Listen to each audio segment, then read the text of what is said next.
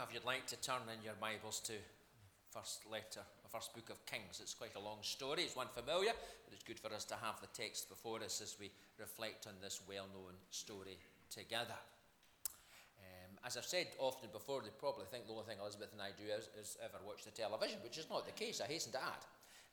But nonetheless, after we'd watched what we were going to watch, we put it on. Most nights we try and watch the 11 o'clock news. I've mentioned that to you before, and I would encourage you, and it does concern me sometimes, I think we have a tendency to our wee world shrinks down awfully easily. To me and my own kin and the concerns round about me, that's actually not really very Christian. And we really need to think a bit bigger, wider, and out a way. And so I'd encourage you, and there's plenty of ways now in social media and various other ways to be able to find out what's happening in the world, but I encourage you to do that. I always have and always will encourage you to do that. And quite often we watch the 11 o'clock news and the BBC News channel, because at least there you don't just get bombarded with who's going to be the leader of the Conservative Party.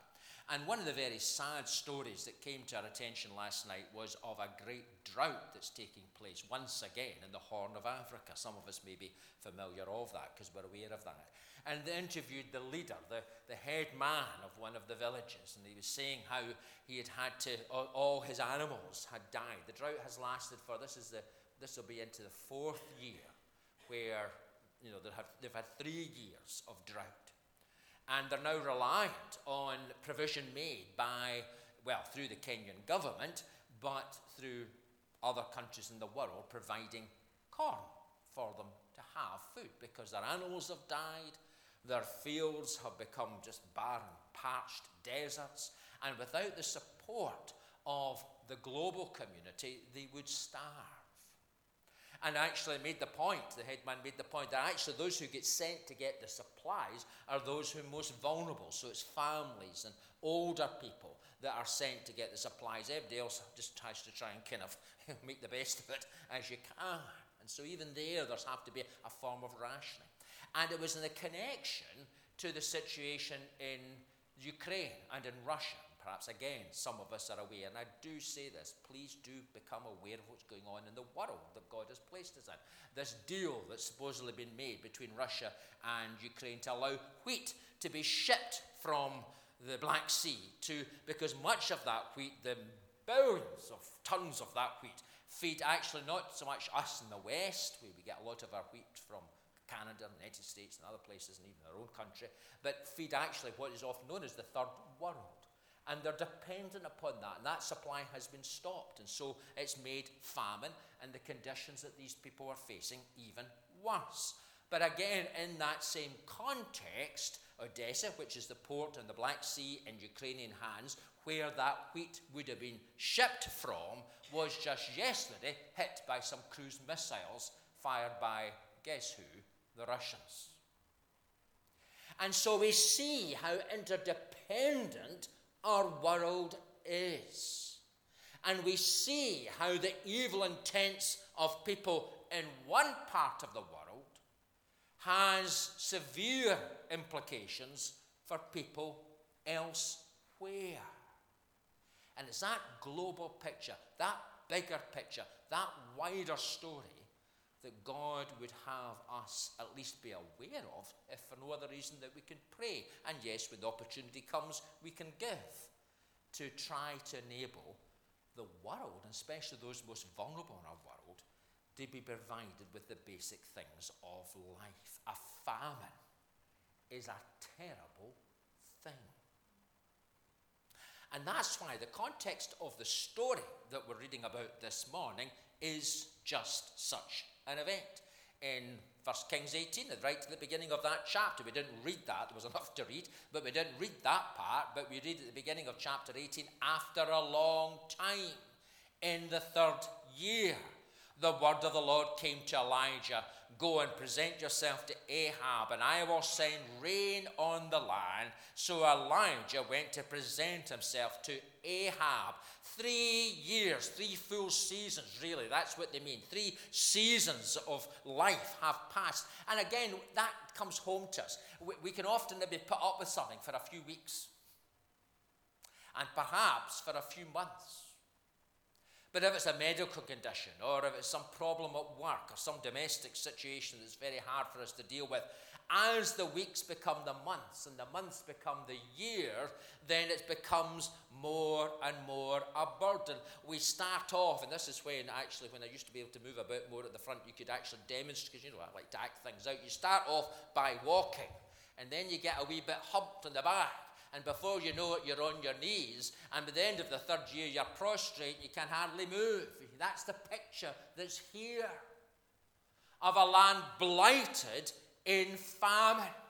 Now, of course, we saw last week that this famine, this blight that fell on the land, was a direct consequences on Israel, particularly the leaders of Israel, King Ahab and Jezebel, his wife, and the way that they had done evil in the sight of the Lord.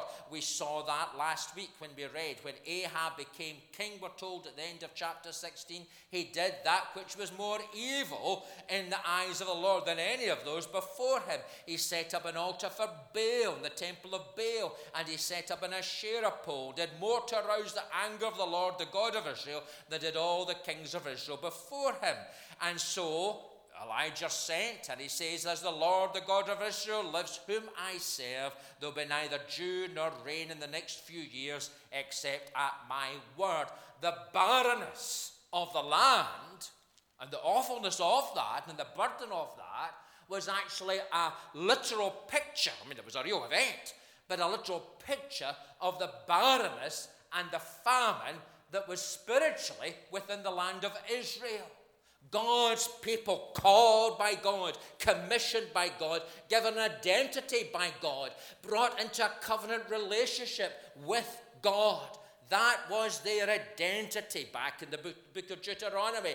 As Moses reflects back, he makes the point, it's not because you were better looking, or because you were more kind of active or more intellectually able. It was not because you were more humorous that you were given an identity as the people of Israel. It was simply because of God's sovereign grace, who in his purposes called Abraham to be a father of a nation which in turn was to be a blessing to the nations round about, because as they lived in a faith relationship with the only true God, their life, their witness, how that impacted and who they were and how they behaved and how they related, all of that would have an impact on the pagan nations round about.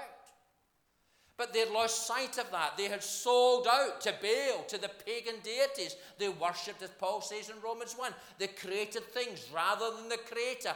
And the distinctiveness that was meant to mark the people of God had been lost. And not just lost, they'd actually become just as bad, if not even worse, than the nations round about.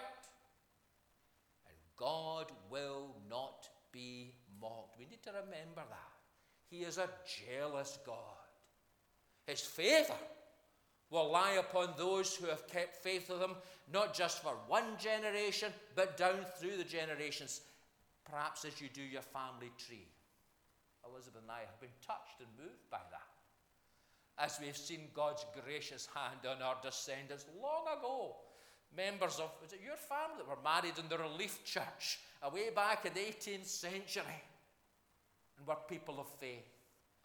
But God is also a God where when we break faith, will cause consequences not only to impact upon us, but upon our children and our children's children. And there's a solemn warning there that we in the church today need to take account of. And so that state of Israel, that barrenness of the land, was a sign of just how they had wandered from God. Now, not everybody had. We're told, if you want to turn back to chapter 18, now the famine was severe in Samaria, and Ahab had summoned Obadiah, his palace administrator.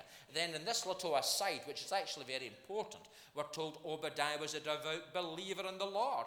While Jezebel was killing off the Lord's prophets, Obadiah had taken 100 prophets and hidden them in 2 caves, 50 in each, and had supplied them with food and water. And we'll see the significance of that even more importantly next week, but just take note of that. But anyway, Ahab said to Obadiah, go through the land to all the springs and valleys. Maybe we can find some grass to keep the horses and mules alive, so we will not have to kill any of our animals. So they divided the land they were to cover, Ahab going in one direction and Obadiah in another. A desperate searching and longing for some provision, some reversal of the current circumstances. Do you not sense that within our own culture today? Like sheep without a shepherd, knowing neither which way to turn, but are looking and are longing and are searching. Perhaps if we get rid of Boris and have somebody else, or if we get independence, or if we're in Europe or out of Europe, or if we do this or we do that, and even our own domestic circumstances, maybe we have this new situation, this new job, this new relationship, let's change our house, let's buy a new car, do all the things that we try to do in order to try and find some solace, some hope, some change that will make a difference to our life. And we try the broken cisterns, and the waters fail. They go in a search, but there wasn't any water or grass. But what there was, we're told, is Obadiah. And Obadiah walks along the road and meets Elijah. And Obadiah recognizes him. We're told in verse 7 of chapter 18, bows down to the ground and says, is it really you, my Lord? Yes, he replied. Go tell your master Elijah is here. I'm going to read this because it's actually quite an insight into the way things were. What have I done wrong? Asked Obadiah, that you're handing your servant over to Ahab to be put to death? As sure as the Lord your God lives, there is not a nation or kingdom where my master has not set someone to look for you. And whenever a nation or a kingdom claimed you were not there, he made them swear they could not find you. But now you tell me to go to my master and say, Elijah is here. I don't know whether the Spirit of the Lord may carry you when I leave you. If I go and tell Ahab and he doesn't find you, he will kill me. Yet I, your servant, have worshipped the Lord since my youth. Haven't you heard, my Lord, what I did while Jezebel was killing the prophets of the Lord? I hid 100 of the Lord's prophets in 2 caves, 15 each, and supplied them with food and water. And now you tell me to go to my master and say, Elijah is here. He will kill me. And Elijah said, as the Lord Almighty lives, whom I serve, I will surely present myself to Ahab today. You see, my friends, in any society that really ultimately sets itself against God, one of the signs of that, one of the fruits of that, is not the love and the joy and the peace and the patience and the kindness of the Spirit. It's that spirit of timidity and of fear and of oppression, watching over your shoulder, wondering what somebody will say, being frightened to maybe do the right thing because actually it will come back like a boomerang and hit you right in the face. That's a sign of a relationship, of a community, or of a nation going away from God. And I'll leave the folk listening to this in line as well as you to try and work what that means for Britain in the 2020s. Because the truth gets battered away. Loyalty and faithfulness are only what suits you for the moment. Integrity is something which is very debatable. And so poor Obadiah thinks, no way, Jose. But Elijah appears. And when he appears, look at what he says. We're not going to the whole story. I'm sure we've looked at it many a time before, the prophets of Baal. But look at just 3 things particular that happen. When he arrives, Elijah, and before Ahab, what does Ahab say? Look at what he says. He says, when he saw Elijah, he said to him, is that you, you troubler of Israel? Now, I'm sure we're all aware sometimes, perhaps we have people visit us or whatever else, and then they go away. I always wonder, it's always interesting, when people after spend time go away, I wonder what they talk about on their way home in the car. Well, even the laughter explains, And what do people really say about you? He's a right Wally. He's definitely losing his marbles. But here there's no hiding, no cover-up. Ahab can't do anything else but really say what he thinks. And when he sees Elijah, There's no nice social platitudes. You're trouble.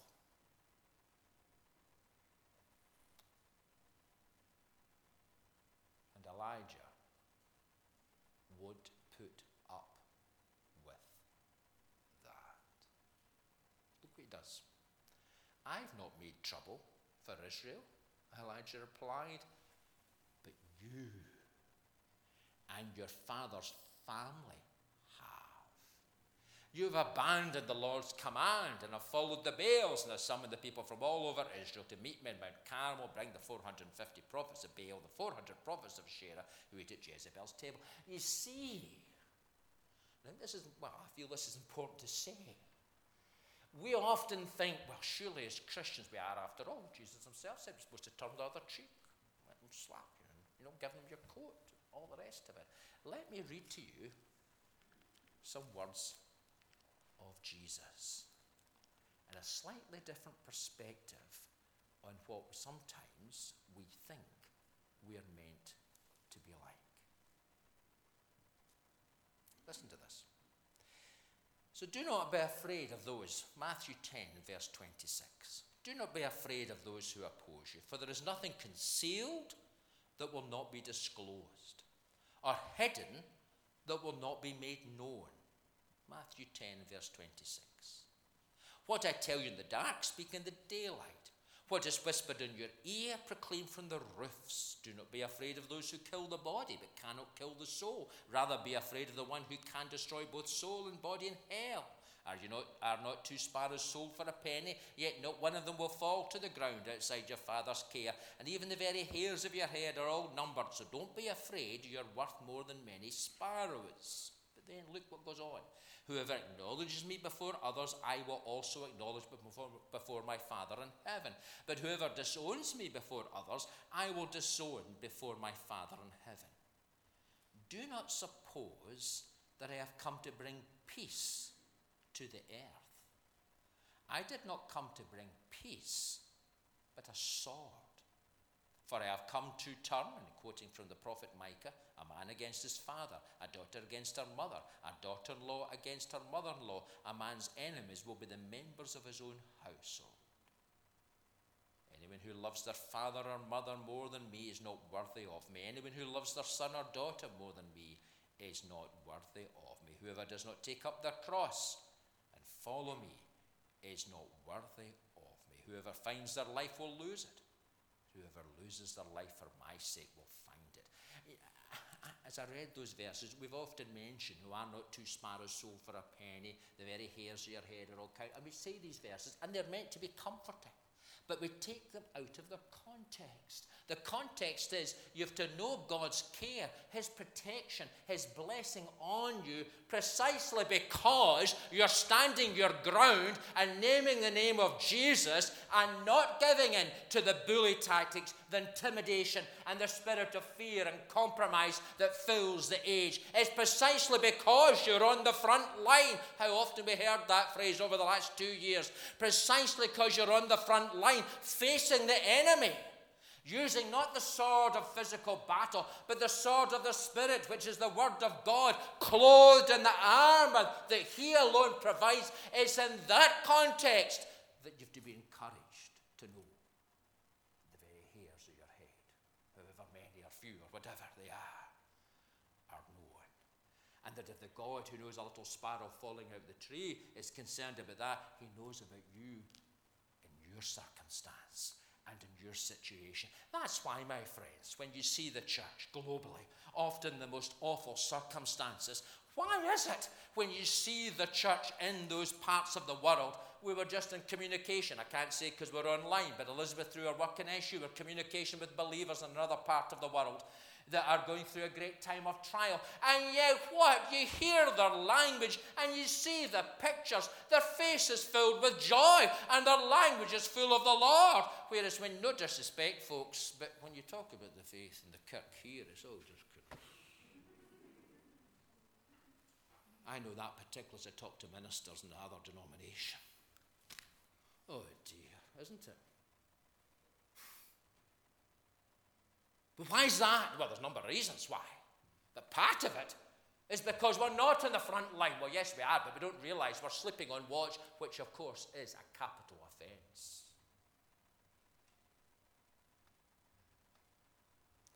And the Jesus we serve is contentious and is a troubler and causes a stir and provokes people to think. That's why folk get defensive. If, maybe your children or whatever, your children grown up, and you might even say something about the church offend this, right away, don't start, whatever, as if you were going to go up to them with a Bible and, kind of physically assault them. You're an old granny, they could knock you over with one look. It's not that. It's because right away, the spirit within them, the spirit of the world, the spirit ultimately of the dark forces of the world, is terrified before the power and presence of God. You're not the troubler. It's the Spirit of God within you that's the troubler. And they don't want to be troubled. They'd rather eat and drink and be merry. Because then NHS will make sure we don't die tomorrow. But the Jesus that we serve is a troubler. Time's moving on. But as you see in that story, Elijah does not give ground. And even worse than that, and I have to say at this point, I might have thought, well, I've done quite well, Lord. I've said my bit. I'll just go home now and have a wee rest. But he doesn't. Look at what he does. Again, we need to read it because it really does bring out. He brings out the prophet. The prophets have been quite a big business, by the way. 450, when you think about it. These folk were fed and watered. It was a cushy number to be a prophet of Baal Asherah. They were all right. Everybody else wasn't, but they were okay. Again, vested interests and those who are, there's a lot of things we can take from that. Go home this afternoon and spend some time thinking about it. But they get brought out. Look what Elijah says, verse 25. Choose one of the bulls and prepare it first, since there are so many of you. Call on the name of your God. Do not light the fire. So they took the bull, given them, and prepared it. And then they called on the name of Baal from morning till noon. Baal, answer us, they shouted. But there was no response. No one answered. And they danced round the altar they had made. And see the context of that. He gets them to build this altar, to do all the things they're supposed to do. And he tells the people, that now was the time to decide. Verse 21, he goes before the people and says, how long will you waver between two opinions? If the Lord is God, follow him. But if Baal is God, follow him. They were sitting on the fence. And while nowadays, in our very correct age, we take off the sharp bits of the fence, even the church railings, you can imagine in the olden days sitting on a fence and one of those spikes, would that be a comfortable place to be? Of course not. But the sad thing is, people will sit on the fence and have a bit sticking up there and make up their mind what's right or wrong. That's the spirit of the age. And Elijah says it won't do. And he says, do this, get the bulls, do all the things. Verse 24, they'll prepare the food, put it on, and then you will call it in the name of your God, and I will call it in the name of the Lord. And the God who answers by fire, he is God. And all the people say, what you say is good. Actually, I think the truth of the matter is, they thought nothing will happen. We can all go home and just get on with our lives. Nothing will happen.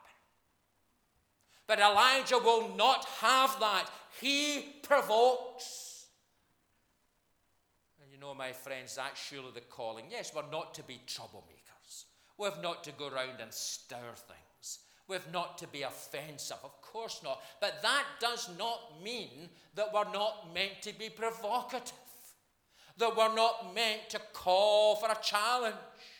To call for a decision. To be people whose very lives will stir things up and cause people to stop and think. In our discourse at work, with our mates at school, with our neighbours and families and friends. How we need the Spirit of God. Yes, we're to speak with the words anointed by the oil of the Spirit, with a smoothness that comes from the grace of God. But our words are meant, and our lives are meant to cause people to think. To get off that fence. to decide. We should be apologists for the kingdom and explaining the things of God and having an understanding of the faith, being able to communicate that to others. But we should never, listen to this, we should never apologize for the king. That is wrong. That is serious sin.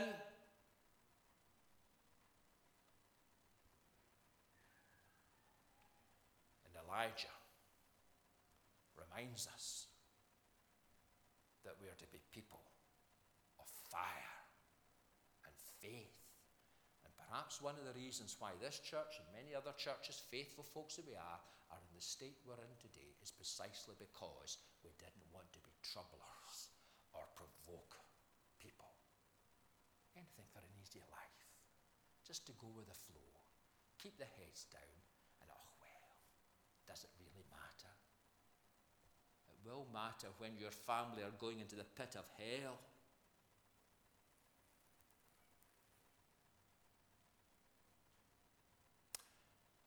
But all of that is all very well. But if nothing had happened, if the fire hadn't fallen, and folk had just gone back home, then the prophets of Baal would have thought, well, okay, that was a draw, 0-0, but at least it was a draw.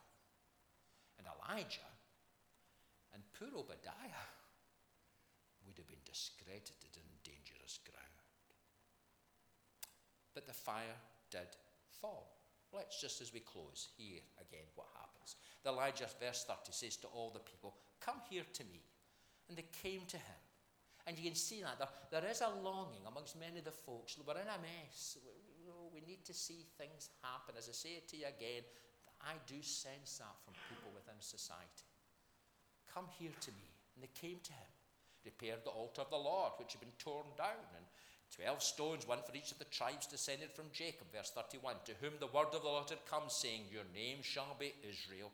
With the stones he built an altar in the name of the Lord. He dug a trench around it, large enough to hold 2 seahs of seed. He arranged the wood, cut the bull into pieces, laid it on the wood. Then he said to them, fill 4 large jars with water, and pour it in the offering and on the wood. Do it again, he said, and they did it again. Do it a third time, he ordered, and they did it a third time. And the water ran down round the altar and even filled the trench. And you can imagine, in a land of drought, to use all this water, you can imagine folk were saying, what a waste of time, what a waste of water. It's all right for him, but what about me? My animals, it just seems ridiculous. It seems nonsense. It seems foolishness. It seems to go beyond what was necessary. Was it just not enough, Elijah, for you to stand there and call upon the name of the Lord and see what happens? Why did you have to go to such extremes that the place is actually sodden?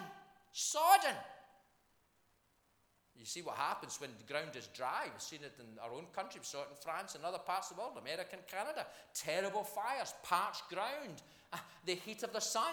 But this place is soaking. It's like sky in a wet day in June. I can assure you it's pretty wet up there.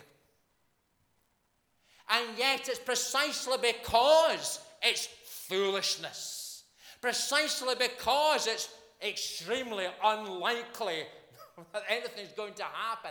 It's the extremities that's God's, what's the word? In the extremities, God's what? Opportunity.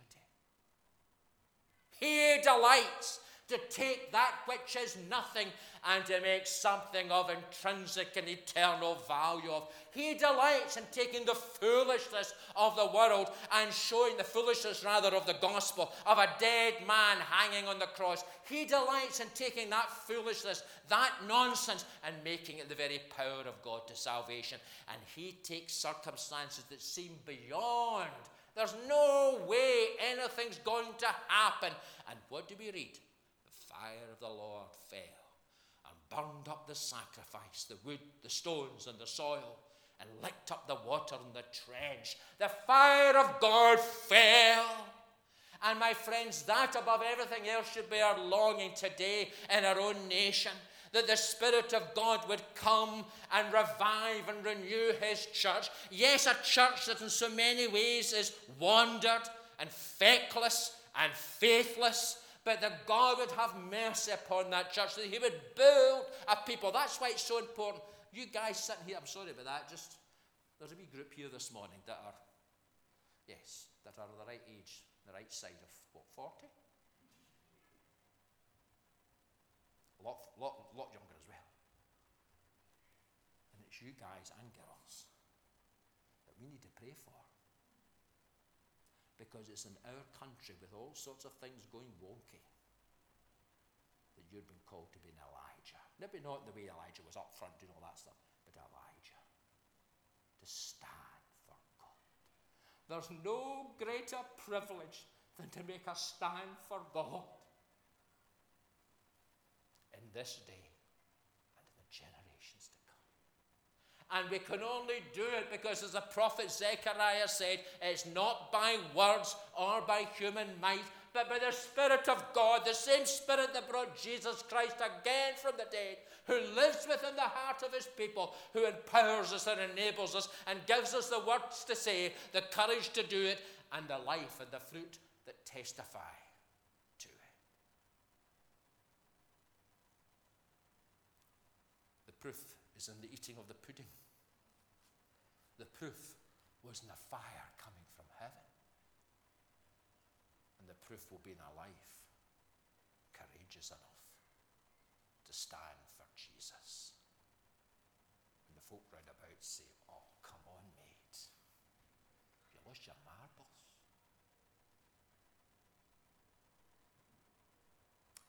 And that is why this story, long ago written in this ancient book, is a story for God's people and God's church.